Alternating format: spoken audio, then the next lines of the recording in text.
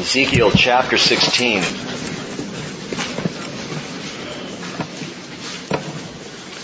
It is the longest chapter in the book of Ezekiel, which is why we're doing just 163 verses, I believe, if I remember. Yep. It is also, in my opinion, the most provocative parable in the Bible. What we come to tonight is uncompromising in its honesty. And I believe that this story is unparalleled in Scripture. If the MPAA were to give it a rating, it would likely be rated R for mature content.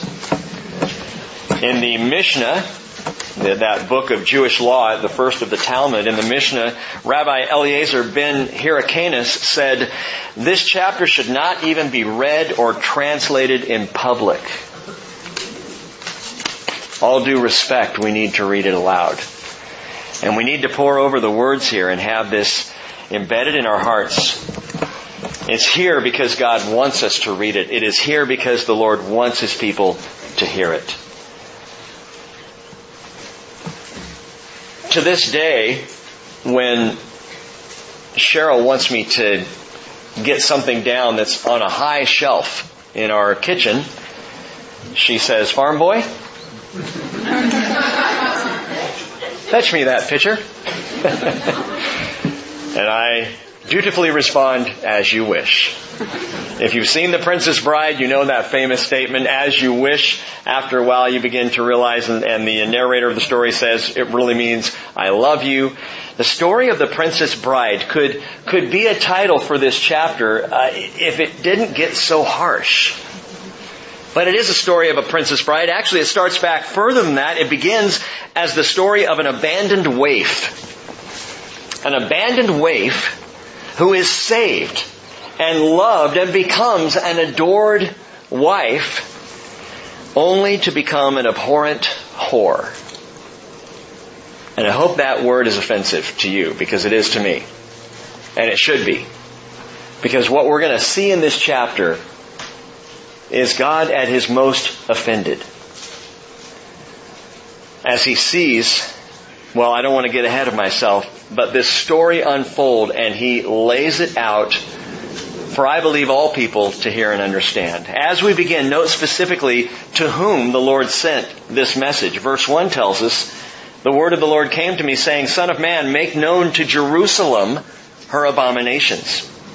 And say, Thus says the Lord God to Jerusalem, Your origin and your birth are from the land of the Canaanite.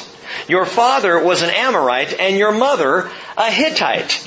The birth here is that of Jerusalem personified. The message, the story, the parable is a parable of personified Jerusalem, because this is not the historical origin of Israel. And please understand that. Israel does not come from the Amorite and the Hittite. The people of Israel come from Abraham, who was not an Amorite, and Sarah, who was not a Hittite. They were Mesopotamians from Ur of the Chaldeans. Genesis 11 and 12 tells us that. But of all the Canaanite nations, the Amorites and the Hittites were the most powerful and the most corrupt. They were the two that drove all the rest. And they were the two that parented, according to God's Word, parented Jerusalem. Jerusalem was born of the Amorite and the Hittite, which was in the hands of the Jebusites by the time David himself came around to conquer.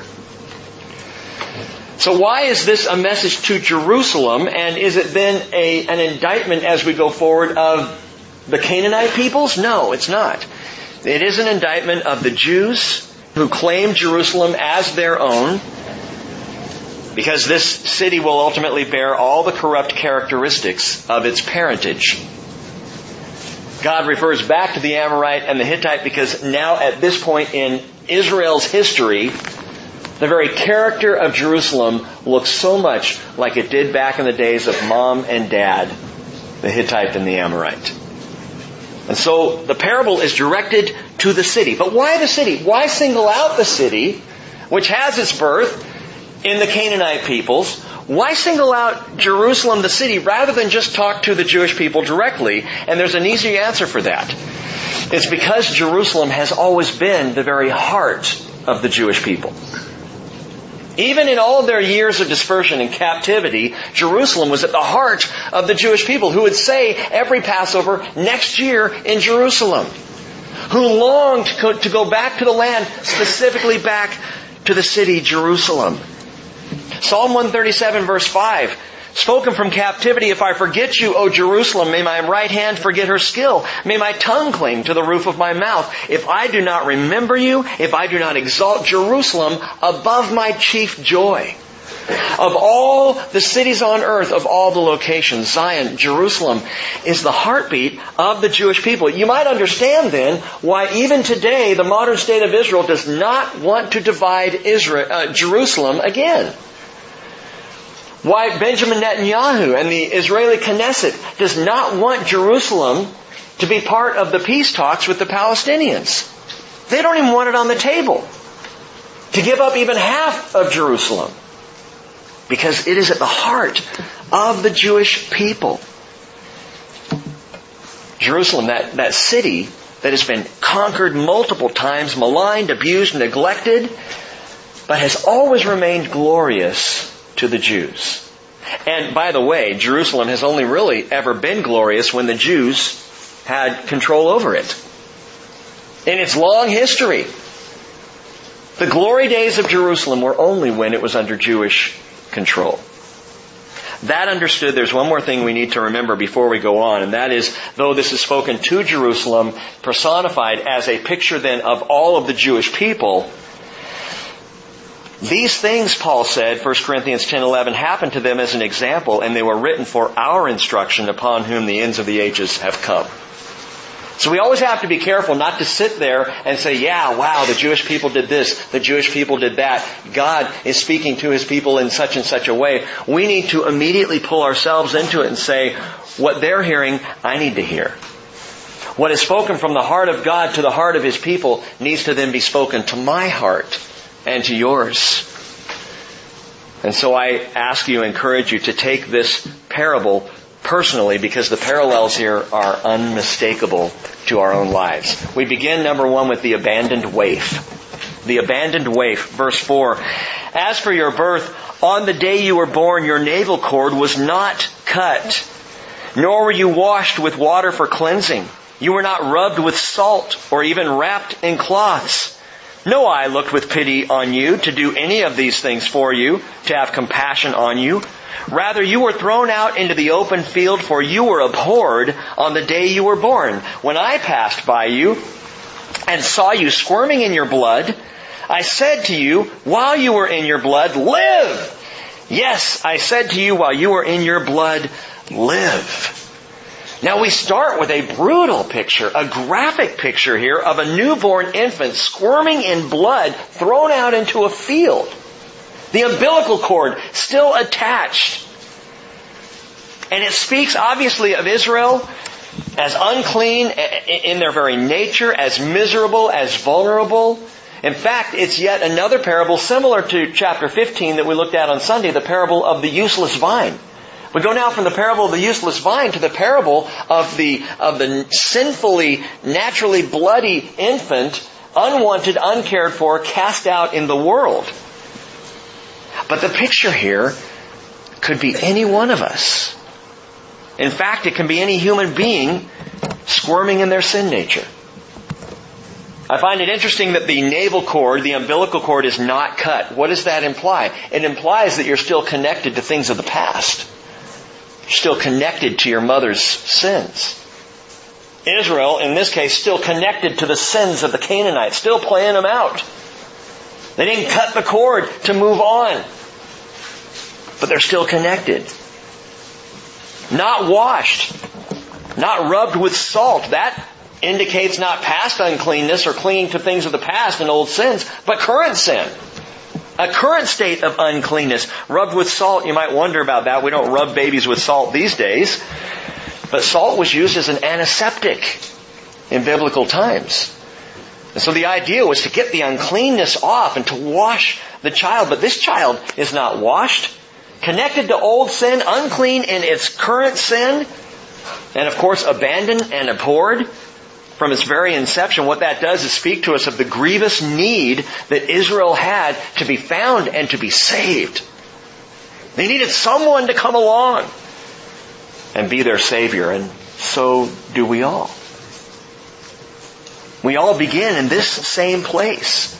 And so we see this mess of an infant squirming in its bloody, sinful, natural state, and the Lord passes by and says, live. Live. That's how He rolls. See, He sees someone vulnerable. He sees someone awash in the sins of the past, connected to the sins of the present, cast out by the world, and God doesn't turn a blind eye. God doesn't go, ooh, I can't deal with that. God says, live. He would say that to any sinner today, no matter how grievous the sin. He would turn to them and say, live. Live.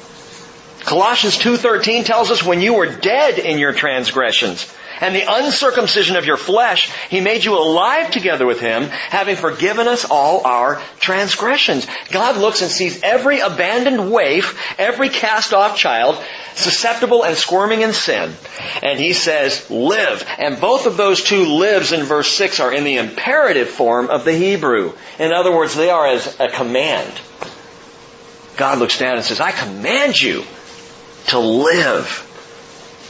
Ephesians chapter 2 verse 4 tells us God being rich in mercy because of His great love with which He loved us, even when we were dead in our transgressions, made us alive together with Christ.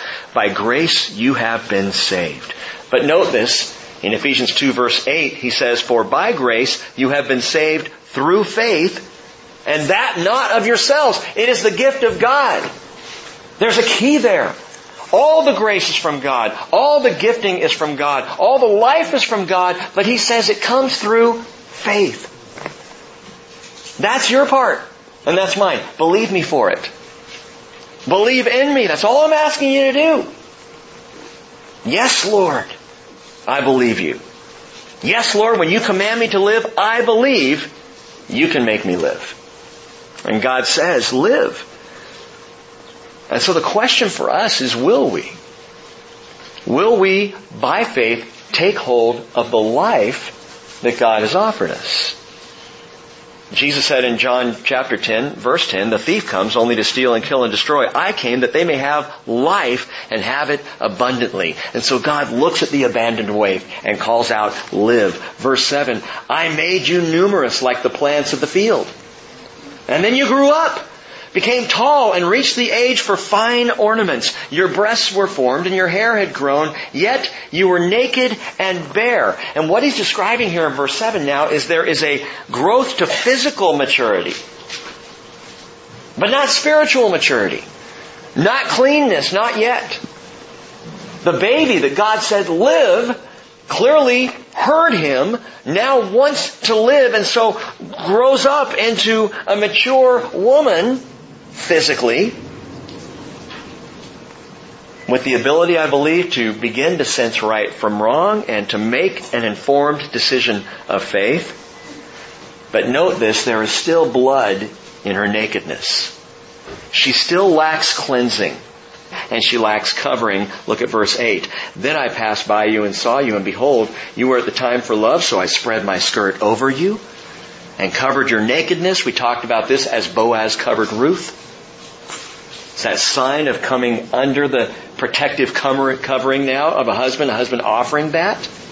I also swore to you and entered into a covenant with you so that you became mine, declares the Lord God. Quickly, Bible students, what kind of covenant was that? Conditional or unconditional? It's unconditional. Don't confuse this with the covenant of Moses at Mount Sinai, which is the only conditional covenant God ever made with Israel. This is not talking about the conditional covenant. This is going back to the Abrahamic covenant of Genesis 15, which is unconditional. I, he says, entered into a covenant with you. He didn't say we entered into a covenant together. I spread my skirt over you in your nakedness. But Rick, you said she's still covered with that blood from birth? Yeah. Look at verse 9. Then I bathed you with water and washed off your blood from you. That's astounding.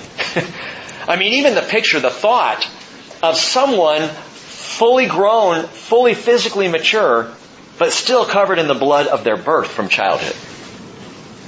And you see, that's sin. And what the world doesn't recognize is the world says you grow up, you become mature, you become intelligent in worldly things, and you're good to go. No, you're still covered in the blood of your birth.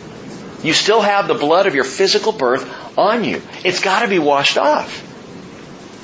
And he says, I washed off your blood from you, and I anointed you with oil. I clothed you with embroidered cloth and put sandals of porpoise skin. Some of your King James versions, if you're reading that, says badger skin. It's not badger.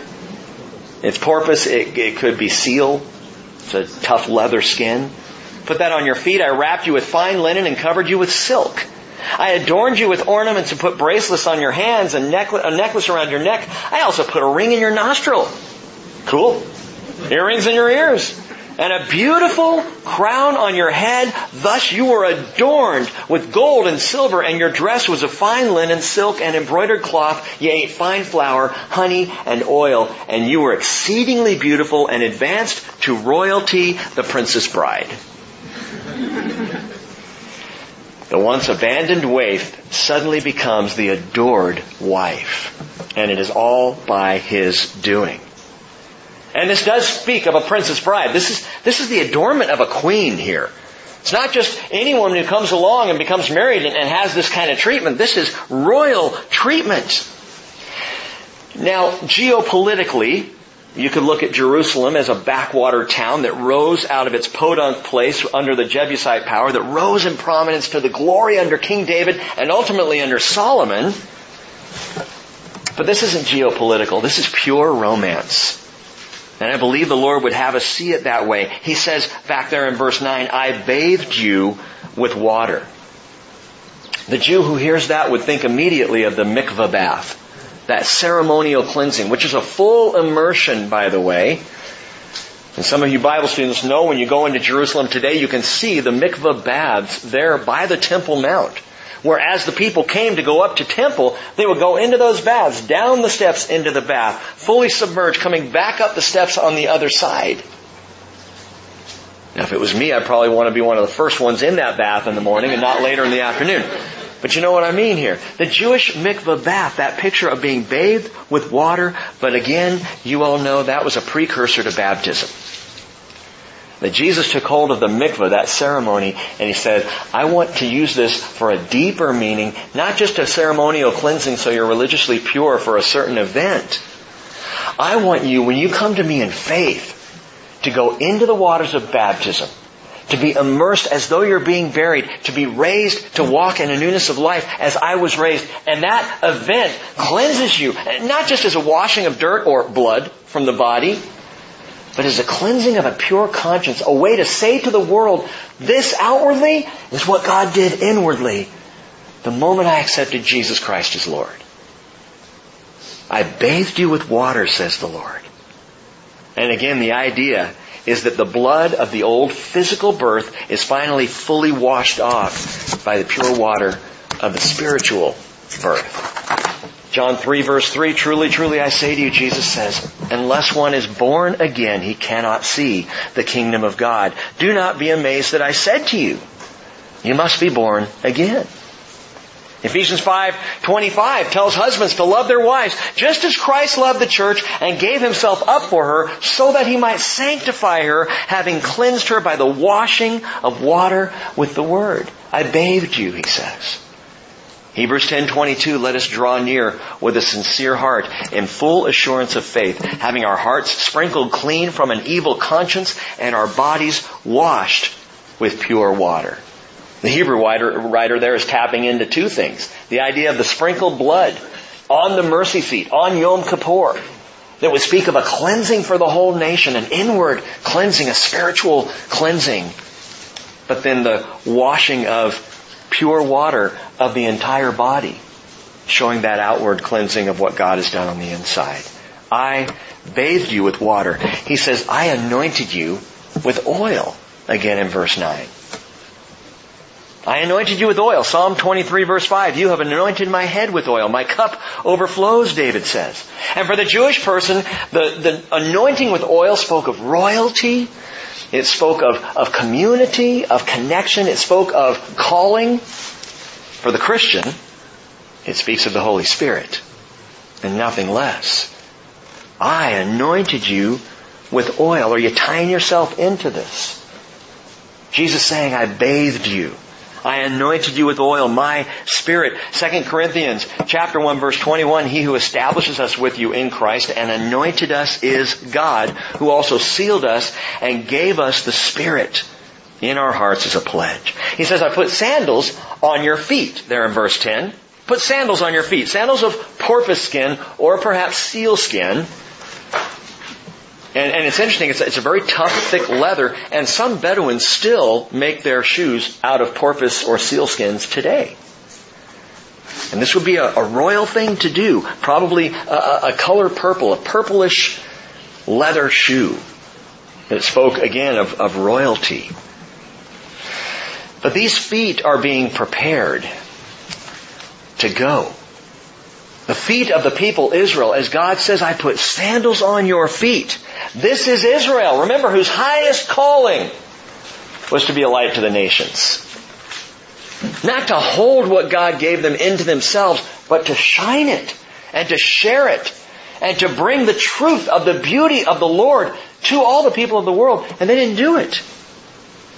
No, instead they holed up in the land and began to become more and more inward.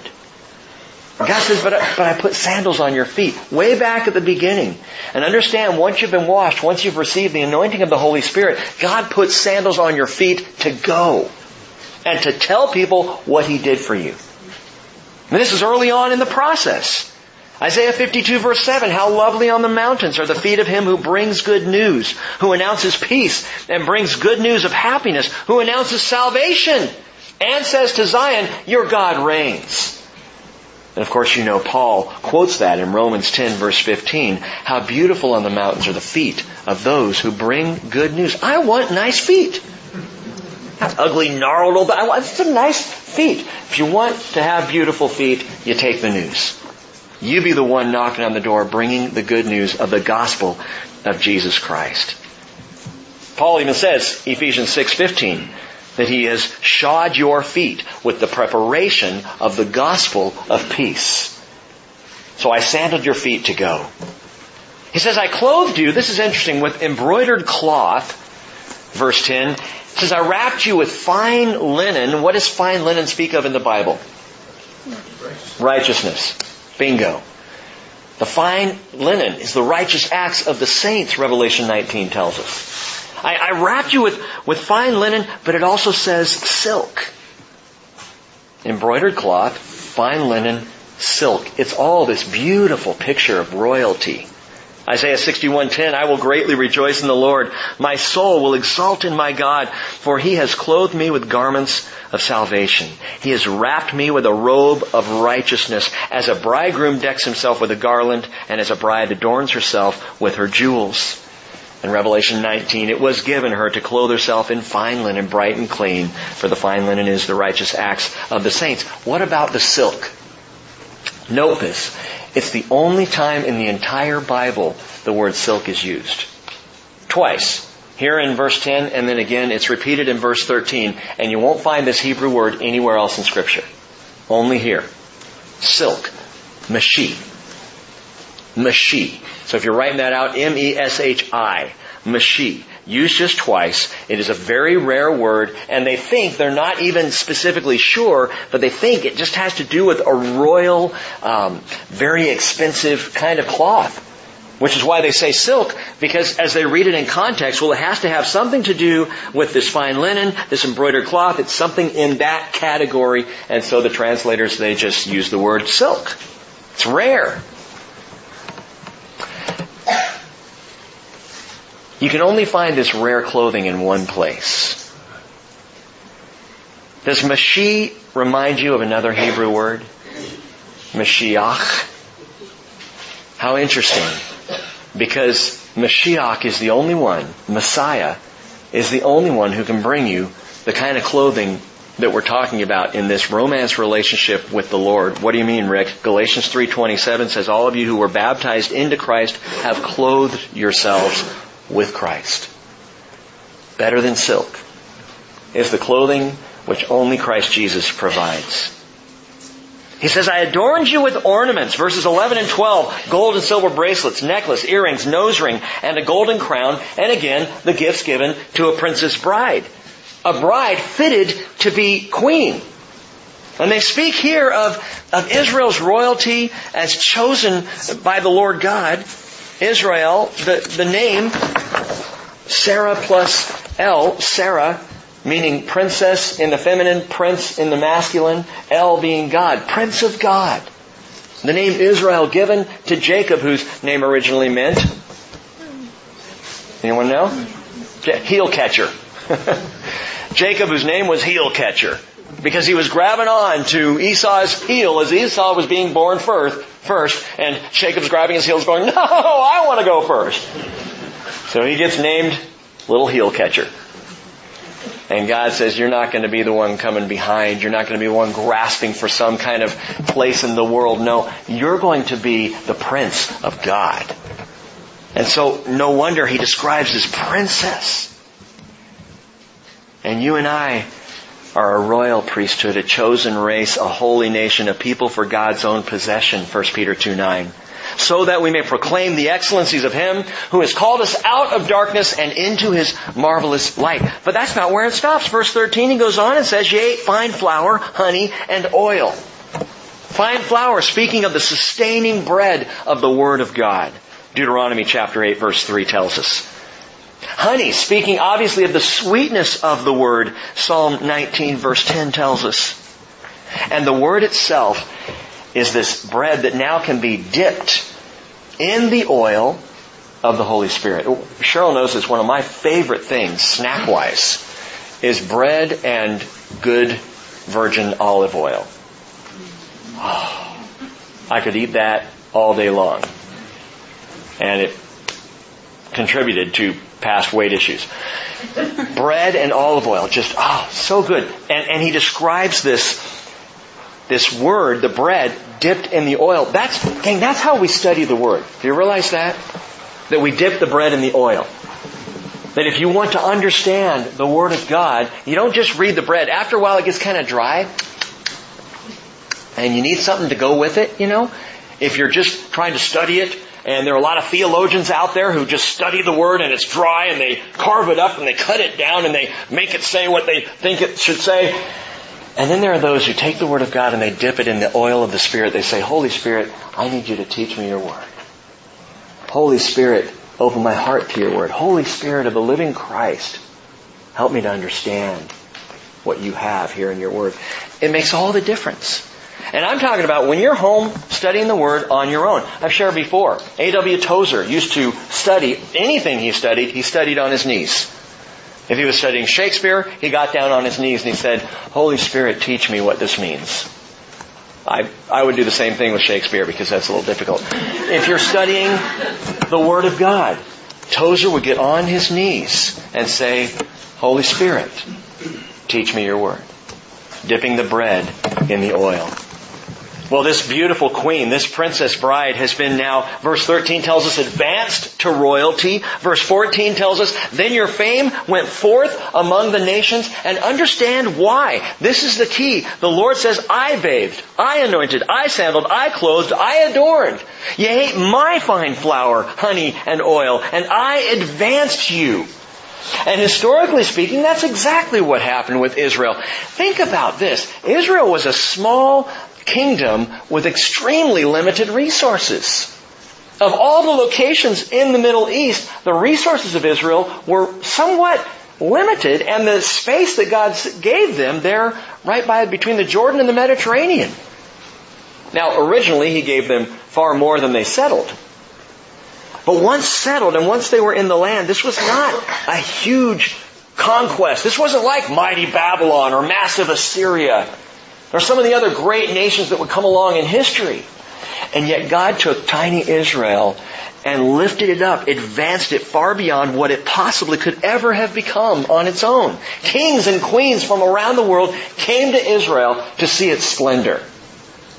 The Queen of Sheba, 1 Kings 10 tells us, came and was just astounded. She had heard about the glory of Solomon. The fame of this beautiful city and the riches there, she came and saw with her own eyes, blew her away. Hiram, king of Tyre, came down. We're told also in 1 Kings chapter 5 and chapter 7 and chapter 9, Hiram shows up and he's blown away. And he says, how can I help, build this up even more? Hiram provides all the cedar, all the wood for David's palace. He's so impressed.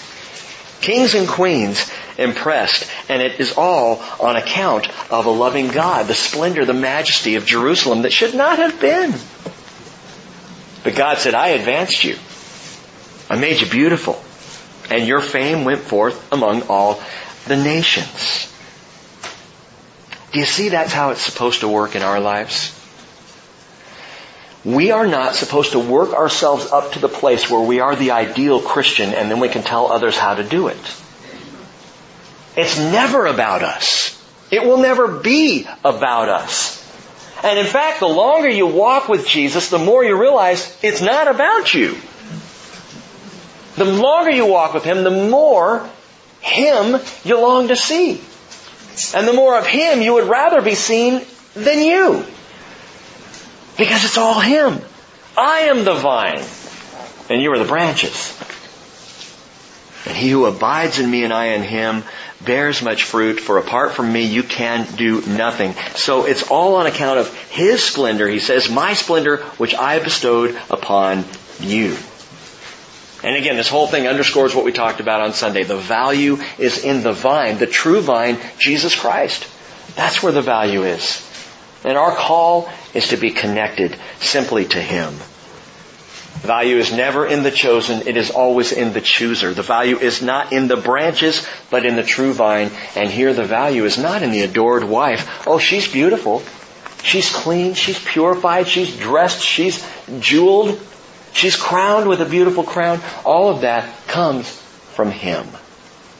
And the glory is His. And she just reveals that. So what went wrong? Verse 15. But you trusted in your beauty and played the harlot because of your fame.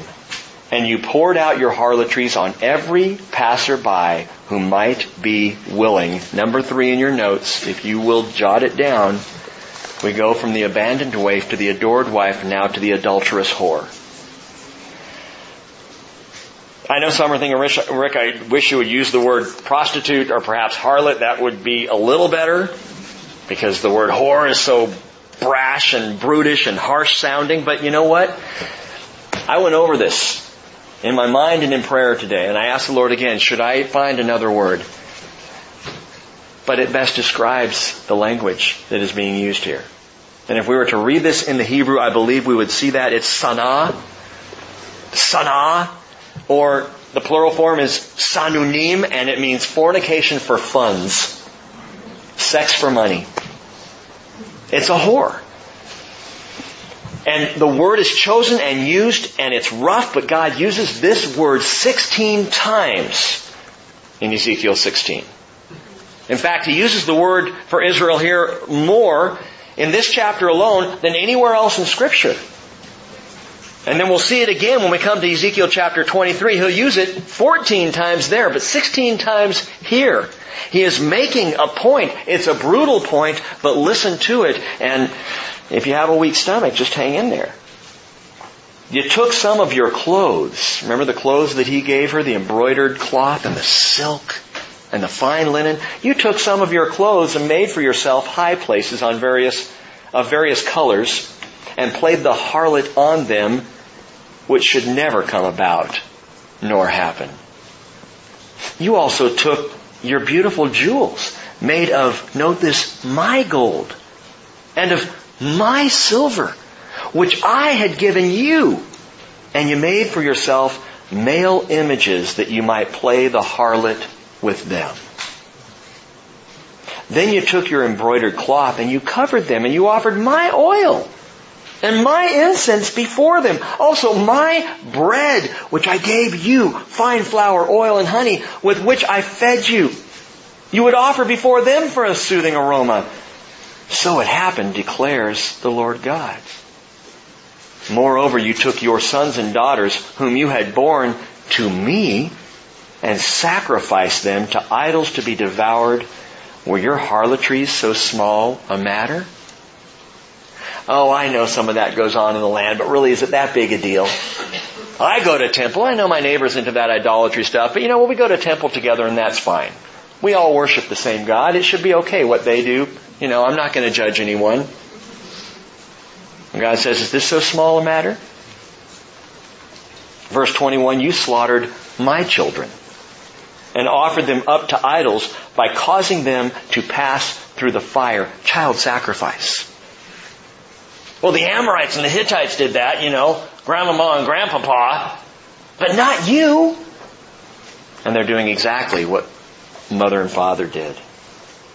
Besides all your abominations and harlotries, you did not remember the days of your youth when you were naked and bare and squirming in your blood. Did you forget about that? When you were vulnerable and susceptible out in the middle of the field and I found you and said you lived? You don't remember that, he says? Verse 23, and then it came about after all your wickedness, and note this, woe to you, declares the Lord God. He's getting upset even in the telling of this story. In the middle of this story, it's as though the Spirit of the Lord, through the prophet Ezekiel, blurts out, woe to you! I can't even believe what I'm saying here. Can't even believe what I'm telling you. What I'm describing that you've done. It came about after all your wickedness that you built yourself a shrine and made yourself a high place in every square. You built yourself a high place at the top of every street and made your beauty abominable. And you spread your legs to every passerby to multiply your harlotry. And it gets worse.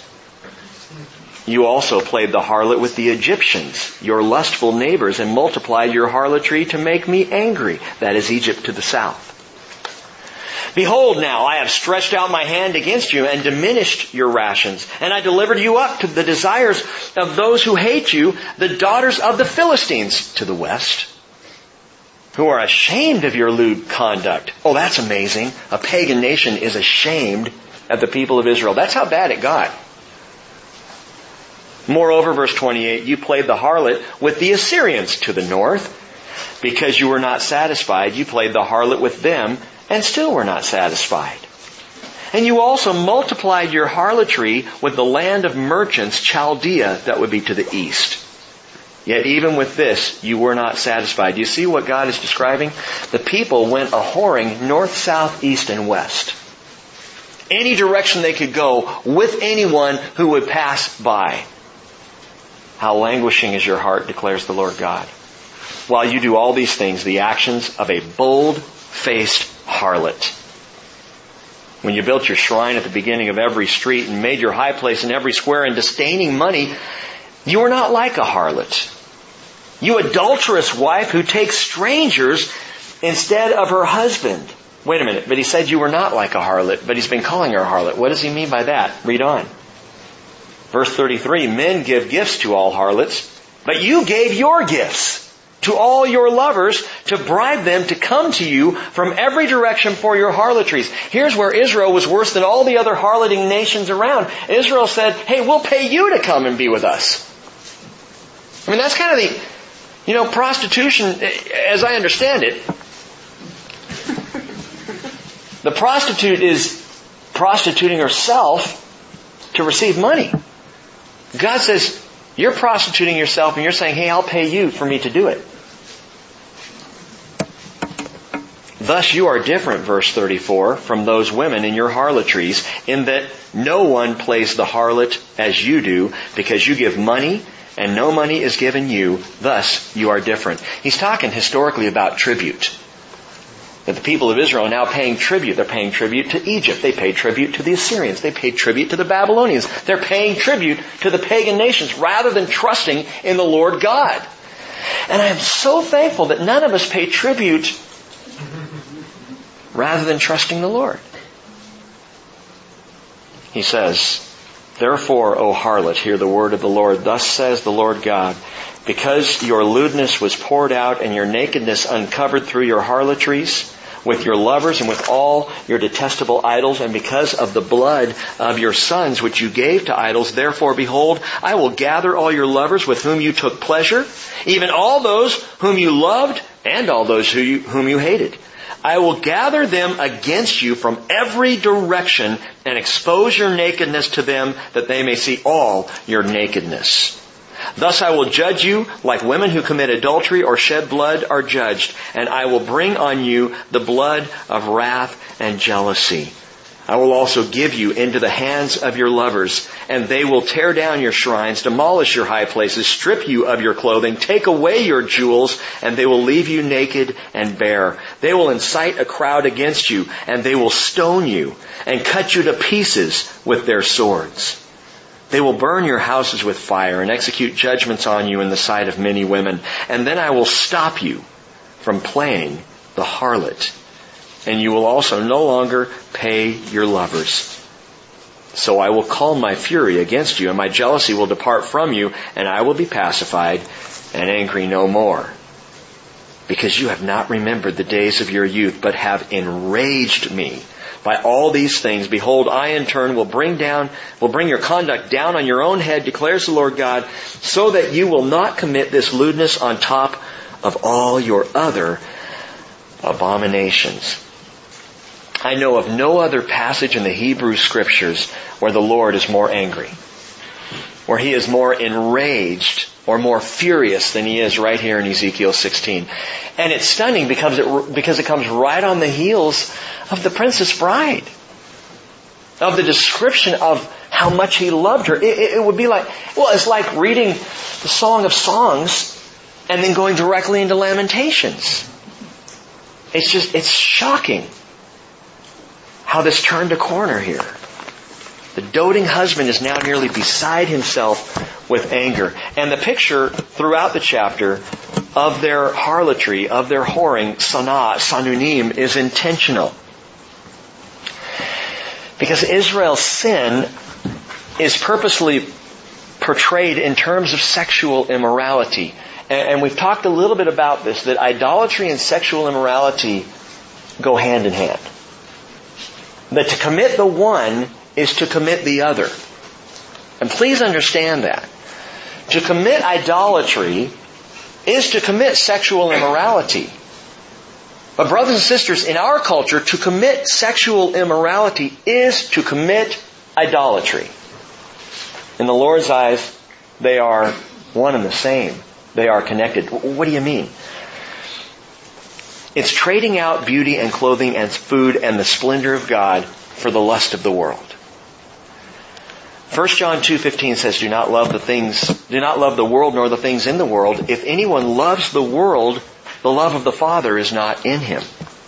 All that is in the world, the lust of the flesh, the lust of the eyes, the boastful pride of life, is not from the Father, but is from the world. You can test any desire you have. Test anything. And if it is lusty, if it's the lust of the flesh or the eyes, or if it's prideful, it's not from the Father. It is not His desire. The desires of the Father are not like that. The world is passing away, and also its lust, but the one who does the will of God lives forever. When we see the fury of God's anger over Israel's past whoring, how do we think Christianity will fare if we embrace the same idolatry in today's culture that the people of Israel embraced in their culture? Why do we think we'll get off any better? Why does the church play the games with sexual immorality that the church plays? Why are we so okay with so many immoralities that are going on? Sexual immorality is the picture of idolatry because it elevates the flesh above the spirit. So in our case, sex outside of marriage, which is a broad brush. Sex outside of marriage. Any sexual relationship outside of the covenant marriage relationship of one man with one woman, be it fornication, be it premarital sex, be it homosexuality, be it adultery, any of it, all of it, is elevating flesh above the Spirit. And God calls that idolatry. It's the same thing.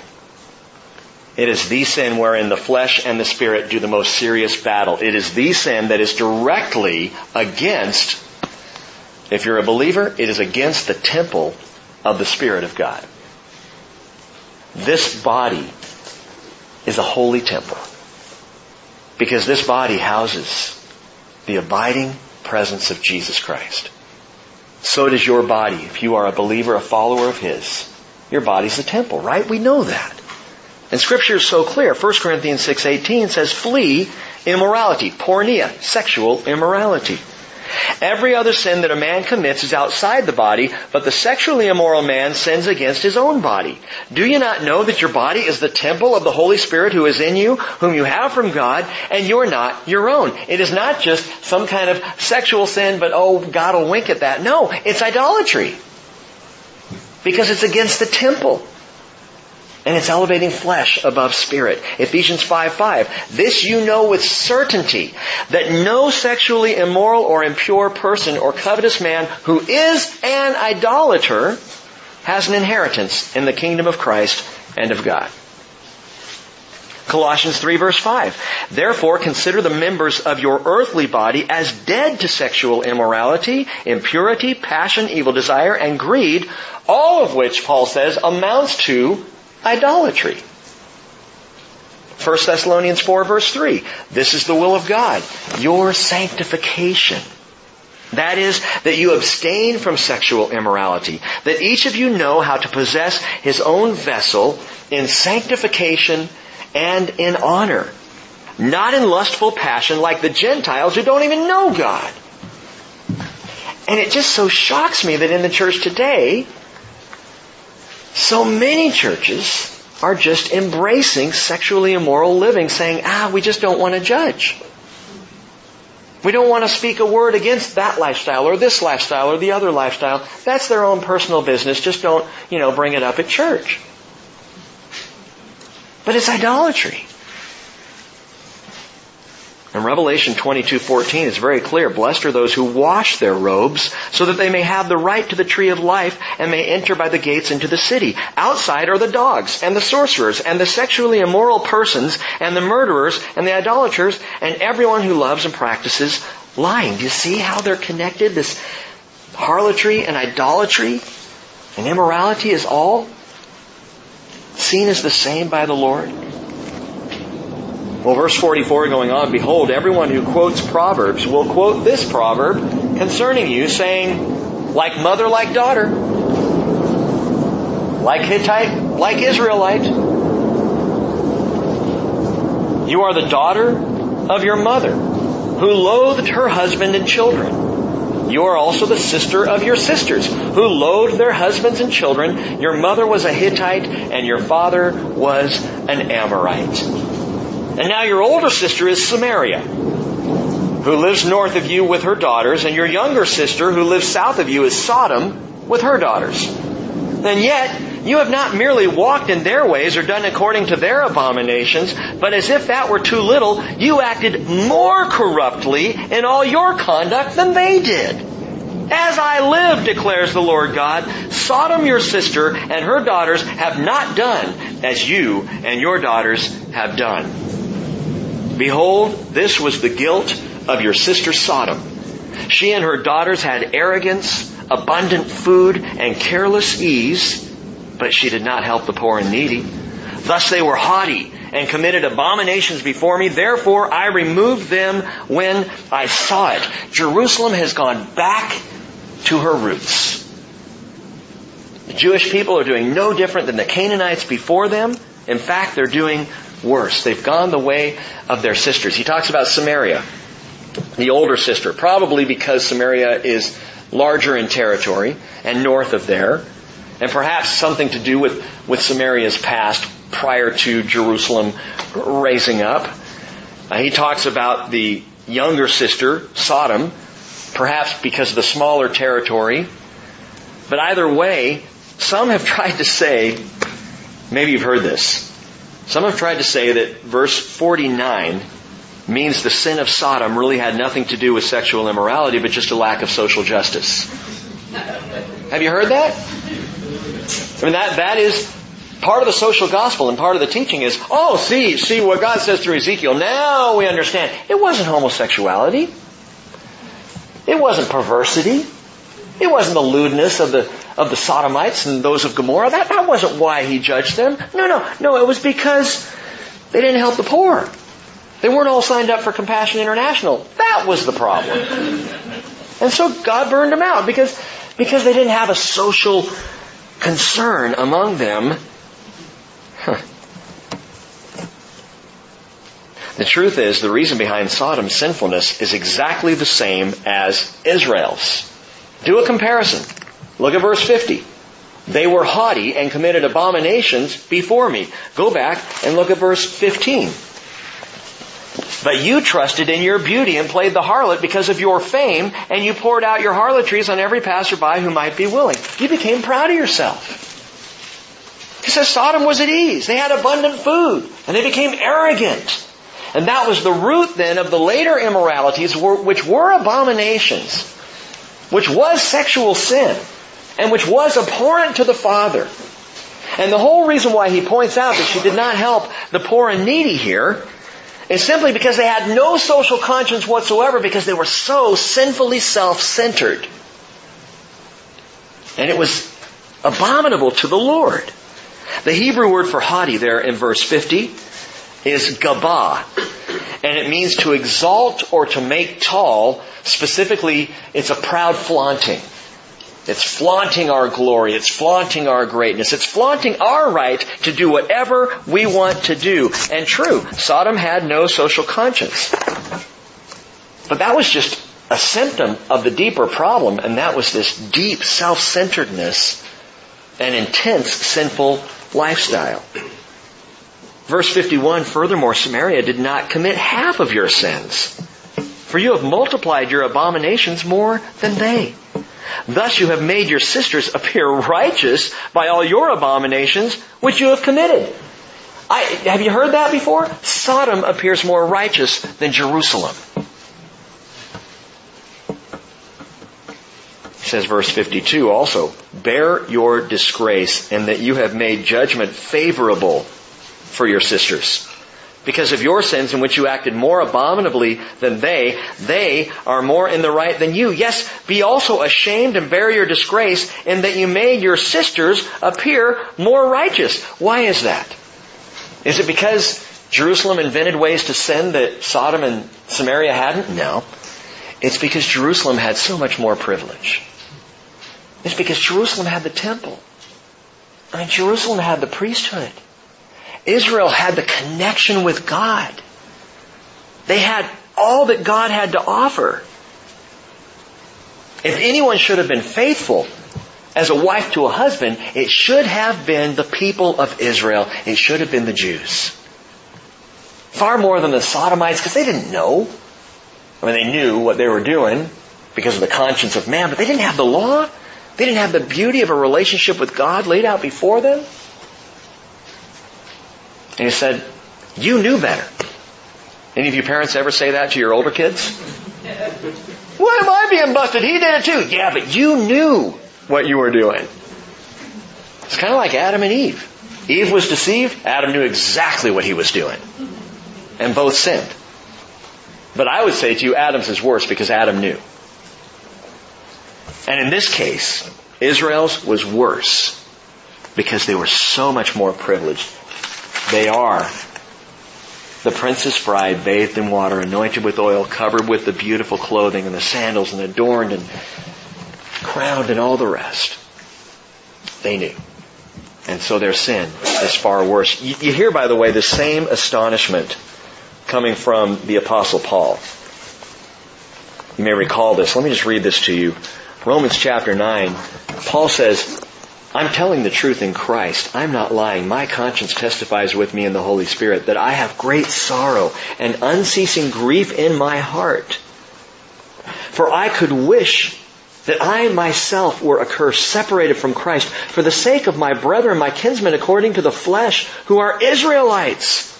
And listen to what he says. He says, to whom belongs the adoption as sons, and the glory, and the covenants, and the giving of the law, and the temple service, and the promises, whose are the fathers, and from whom is the Christ, according to the flesh, who is over all, God blessed forever. Amen. Paul's saying they had it all. And they've rejected Christ. My kinsmen, I wish I could die for them. I wish, Paul says, I could lose my salvation if it would save them. Because they had everything. And so did Israel. So did Jerusalem. They had the washings, the anointings, the clothing, the adornments, the feeding. They had every reason to believe in their coming Messiah, but they rejected Him. Every reason to be the princess bride of Yahweh, but instead they chose to be the adulterous whore. Now pause for a moment and consider how like the rest of us is Israel. How much are we like they, or have we been? You see how Paul can say that they're an example for us, upon whom the ends of the ages have come. Paul's voice rings out loud and clear, and I wish more could hear it. We need to look at what happened to them so that we can know how to live now. Rick, why would any church spend 10 years studying through the Old Testament? We're taking Paul's lead. We need to see this example. Come to understand the grace and the glory and the righteousness of God. And by the way, America has far, in my opinion, exceeded Jerusalem in our idolatry and our sexual immorality. We are far worse. Well, how can you say that? Well, John, I got your email today about the, what is the name of the Gazette in Colorado, right? The Greeley Gazette. The Greeley Gazette posted this article that says that now that things basically, I'll just sum it up for you, now that things are becoming more normalized for homosexuals in our country, now that that's the new normal, the call is going out to accept and normalize pedophilia. And in fact, the American Psychiatric Association has a new name for pedophiles, child molesters. Their new name is minor attracted people.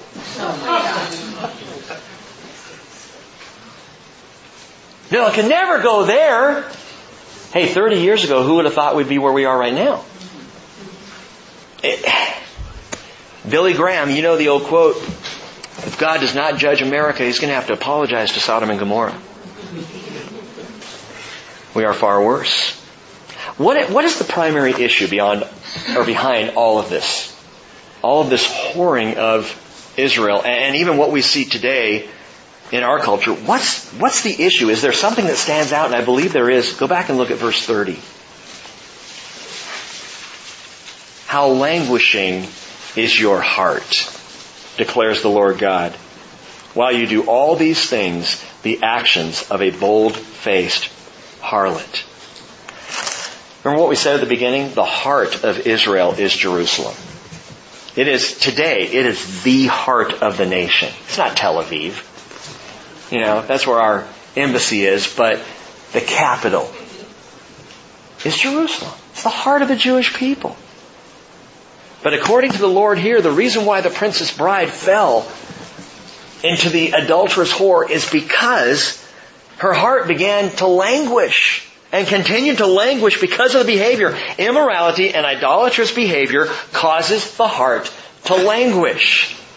This Hebrew word here for languish, amal, means to make feeble, exhausted, or listen to this, weak-willed.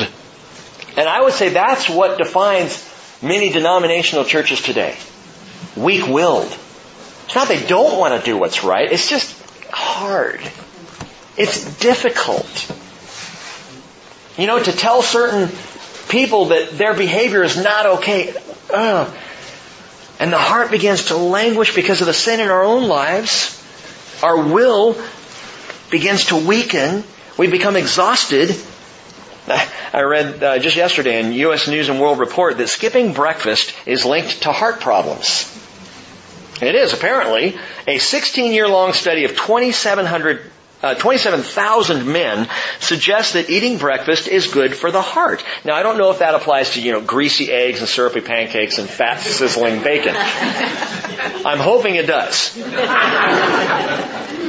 But the point is that if you are skipping it, you begin to, later on in the day when you finally do take a meal, your heart is having to work harder up until that point. And so they say it's better when you wake up that you have a healthy breakfast so that the heart has the kind of nutrition that it needs to do its work. And so they've linked these two. And there is a link between the immorality in America and the heart in America. See, the heart is getting weak, gang. And so the immorality goes on the increase because the heart is not what it was. When this country was founded, the heart was after God. And I've said before, I know it wasn't perfect 200 years ago. And I know our fathers sinned just as we do. But the desire was stated clearly that we would be a nation after God. That we would have a heart after God. But when all that stops, the heart starts to languish. Then it gets weakened. And it can't stand up anymore for righteousness and what's true. And so what do we see? We see hatred. We see crime, terrorism, disease, greed, selfishness, disobedience to parents. We see it going on and on and on because the heart of the nation, and I fear in some places the heart of the church, is languishing. Our immorality is weakening our hearts, and our hearts is increasing our immorality, our idolatry. We need healing. We need transformation. We need redemption. Where are we going to get that? Well, for 52 verses, the Lord has laid out in brutally honest terms the depiction of the sad state of Israel, the abandoned waif who became the adored wife for a time, but chose to go off as the adulterous whore. But now he says something that's even more astounding than he has said across these 52 verses. Verse 53, he says, nevertheless. But wait, what? What? Nevertheless, I will restore their captivity. Or literally, I will restore them from their captivity. The captivity of Sodom and her daughters. The captivity of Samaria and her daughters, and along with them, your own captivity. In order that you may bear your humiliation and feel ashamed for all that you have done when you become a consolation to them. And you might want to add this into your list. Number 4, suddenly we come to the absolved wife. The absolved wife. The healed. The transformed. The restored. But it's in this order. Sodom first, and Samaria, and then Jerusalem will be restored. Sodom and Samaria are restored first. Okay, 3 questions that immediately jump up in these 2 verses for me. When, how, and why? All right, number 1, when is this that he's talking about? What is this restoration? You will see clearly it's the millennial kingdom. It is the great kingdom yet to come. That's when. How? How is this even possible after all of this whoring? That he could even use the word nevertheless. And the answer is very simple. Grace is huge. The grace of God is absolutely massive. You might say, yeah, but wasn't Sodom destroyed? Off the face of the earth? Here's grace for you. The land that was once Sodom will be inhabited again in the kingdom. And it will be glorious. Yeah, but how can there be that restoration? There may yet be living on planet Earth some of the offspring of Sodom. How? Zoar, the next city over, was spared. You don't think that there were people living in Zoar who were related to people living in Sodom? God's going to restore Sodom by His grace. By faith in His grace. Please don't misunderstand. I am not sending out a universal message. Not a universal salvation. A universal invitation, but not salvation. This will be by faith, but Sodom will be restored. Samaria will be restored. Why? When is the kingdom? How is grace? Why does he say Sodom and Samaria are restored first? Read on in verse 55. Your sisters Sodom with her daughters and Samaria with her daughters will return to their former state, and you with your daughters will also return to your former state. Speaking of their glory days. As the name of your sister Sodom was not heard from your lips in your day of pride, before your wickedness was uncovered, so now you have become the reproach of the daughters of Edom and all who are around her, of the daughters of the Philistines, those surrounding you who despise you. You have borne the penalty of your lewdness and abominations, the Lord declares. For thus says the Lord God, I will also do with you as you have done, you who have despised the oath by breaking the covenant. I am going to let you, God says, I'm going to let you feel the full weight of covenant breaking. I'm going to let you go through this. And Sodom and Samaria are restored first so that Jerusalem, according to verse 54, will bear her humiliation and feel ashamed for all that she has done. You see, as the consequence, as the result of their sin becomes seen, becomes visible to all, they have to go through the humiliation. They have to bear the shame. This is what psychology in America does not understand. You got to feel the guilt. Skip over the guilt and you will never get to the healing. Because the guilt will always be there. You got to go through it. You've got to recognize the shame of past sins. It's what we ended with last week, remember? Until you get to the point that you're mourning over your sin, you don't fully grasp grace. You got to go through this, the Lord says. You have to bear your humiliation, and you have to feel this shame. Why again? So that when the grace comes, listen, no one can boast. Ephesians 2:8, by grace you have been saved through faith, and that not of yourselves. It is the gift of God, not as a result of works, so that no one will boast. Not even an iota. What this means is in the coming kingdom, there's not going to be a single person standing who doesn't know that there's one reason they're there and one reason alone, and it's grace. There will not be a single person who says, yeah, I was bad, but not as bad as Sarah. I was bad, but I didn't make jokes about my pastor like Josiah did. Well, I'm not really Josiah's pastor, just his possible future father-in-law. I didn't do quite as much as I was bad. I needed forgiveness, but not like, no one's going to say that. Not a person. No one will boast. We will all say, no, I shouldn't be here. I'm glad you're here. I should not be here. Praise the Lord, I'm here. Because I don't deserve this. The restoration in the coming kingdom is going to be so completely one-sided, nobody will say, look what we did. Nobody's going to go back to the position of the bride who trusted in her beauty. You see, grace doesn't do that. Grace, though it clothes us, though it bejewels us, though it crowns us, though it feeds us, and all of this, grace never leaves us going, I look sharp. I really look good. Check me out. That's not what grace does. Grace always leaves us feeling one thing, thankful. But never boastful. It is the sole exertion of the will of God by faith in His grace through Jesus Christ that will usher us into the kingdom. And Jerusalem will itself be a consolation for Samaria and Sodom, and I think for the entire world, because of the redemption that even Jerusalem, after all this, the redemption they will have in Christ. You know what? If God doesn't save all of Israel, as Paul says in Romans 11, then the plan is just shy of amazing grace. But the salvation of Israel And the fact that in the coming kingdom the Jewish people will be there.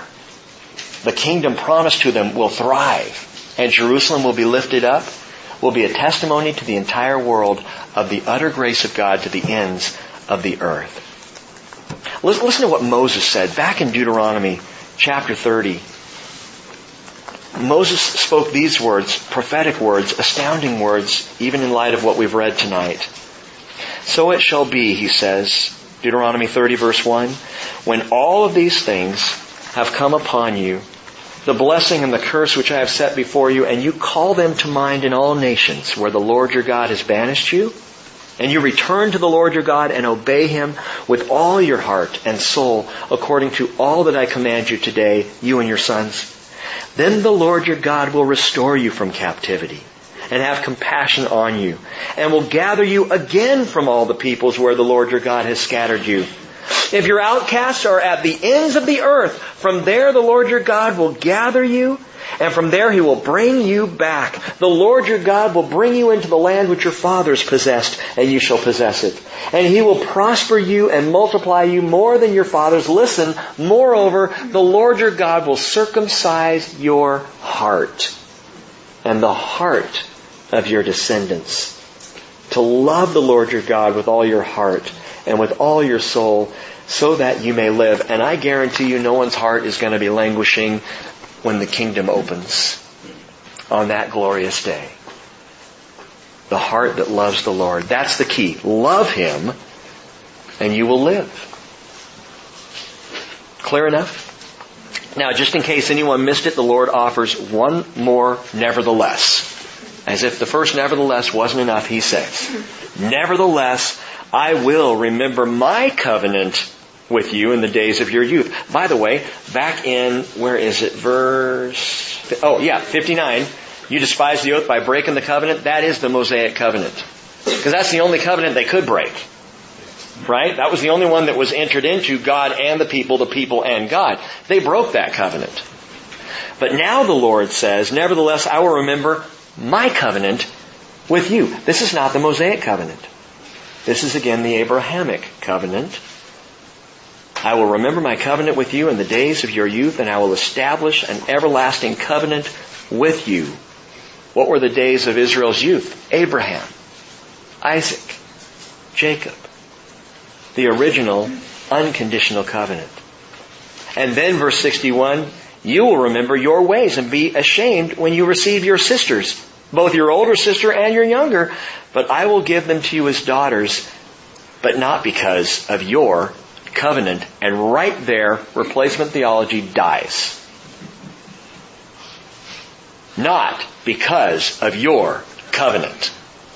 I'm not doing any of this because of your... Replacement theology says the Jews broke the Mosaic covenant, therefore God is free to cast them out.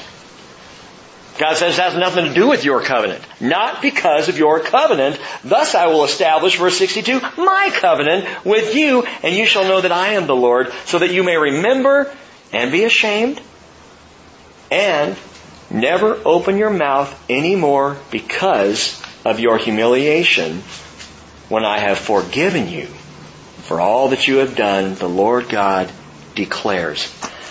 Israel will never again open their mouths because of their humiliation. Neither will we. You know what we'll open our mouths for? Worship, praise, thanksgiving. Throughout all eternity, Psalm 51:15, O Lord, open my lips that my mouth may declare your praise. Psalm 109 verse 30, with my mouth I will give thanks abundantly to the Lord, and in the midst of many I will praise Him. Father, we come to the end of this story more amazed than in the whole section about the Princess Bride. For more beautiful, Lord, than any of the adornments, more pure than the washings and the anointing, more lovely, Father, than the clothing and the jewels, more sustaining than the food, is the truth of your grace. Your grace in Jesus, whose blood was poured out for us, whose life was spent for us. And we praise and glorify your name now as we know we will then. And we thank you that by your grace we no longer bear the humiliation and the shame of our sin, but we bear on our lips the praise of all your people, which is due your name. And may we stay in the love story. In Jesus' name, amen.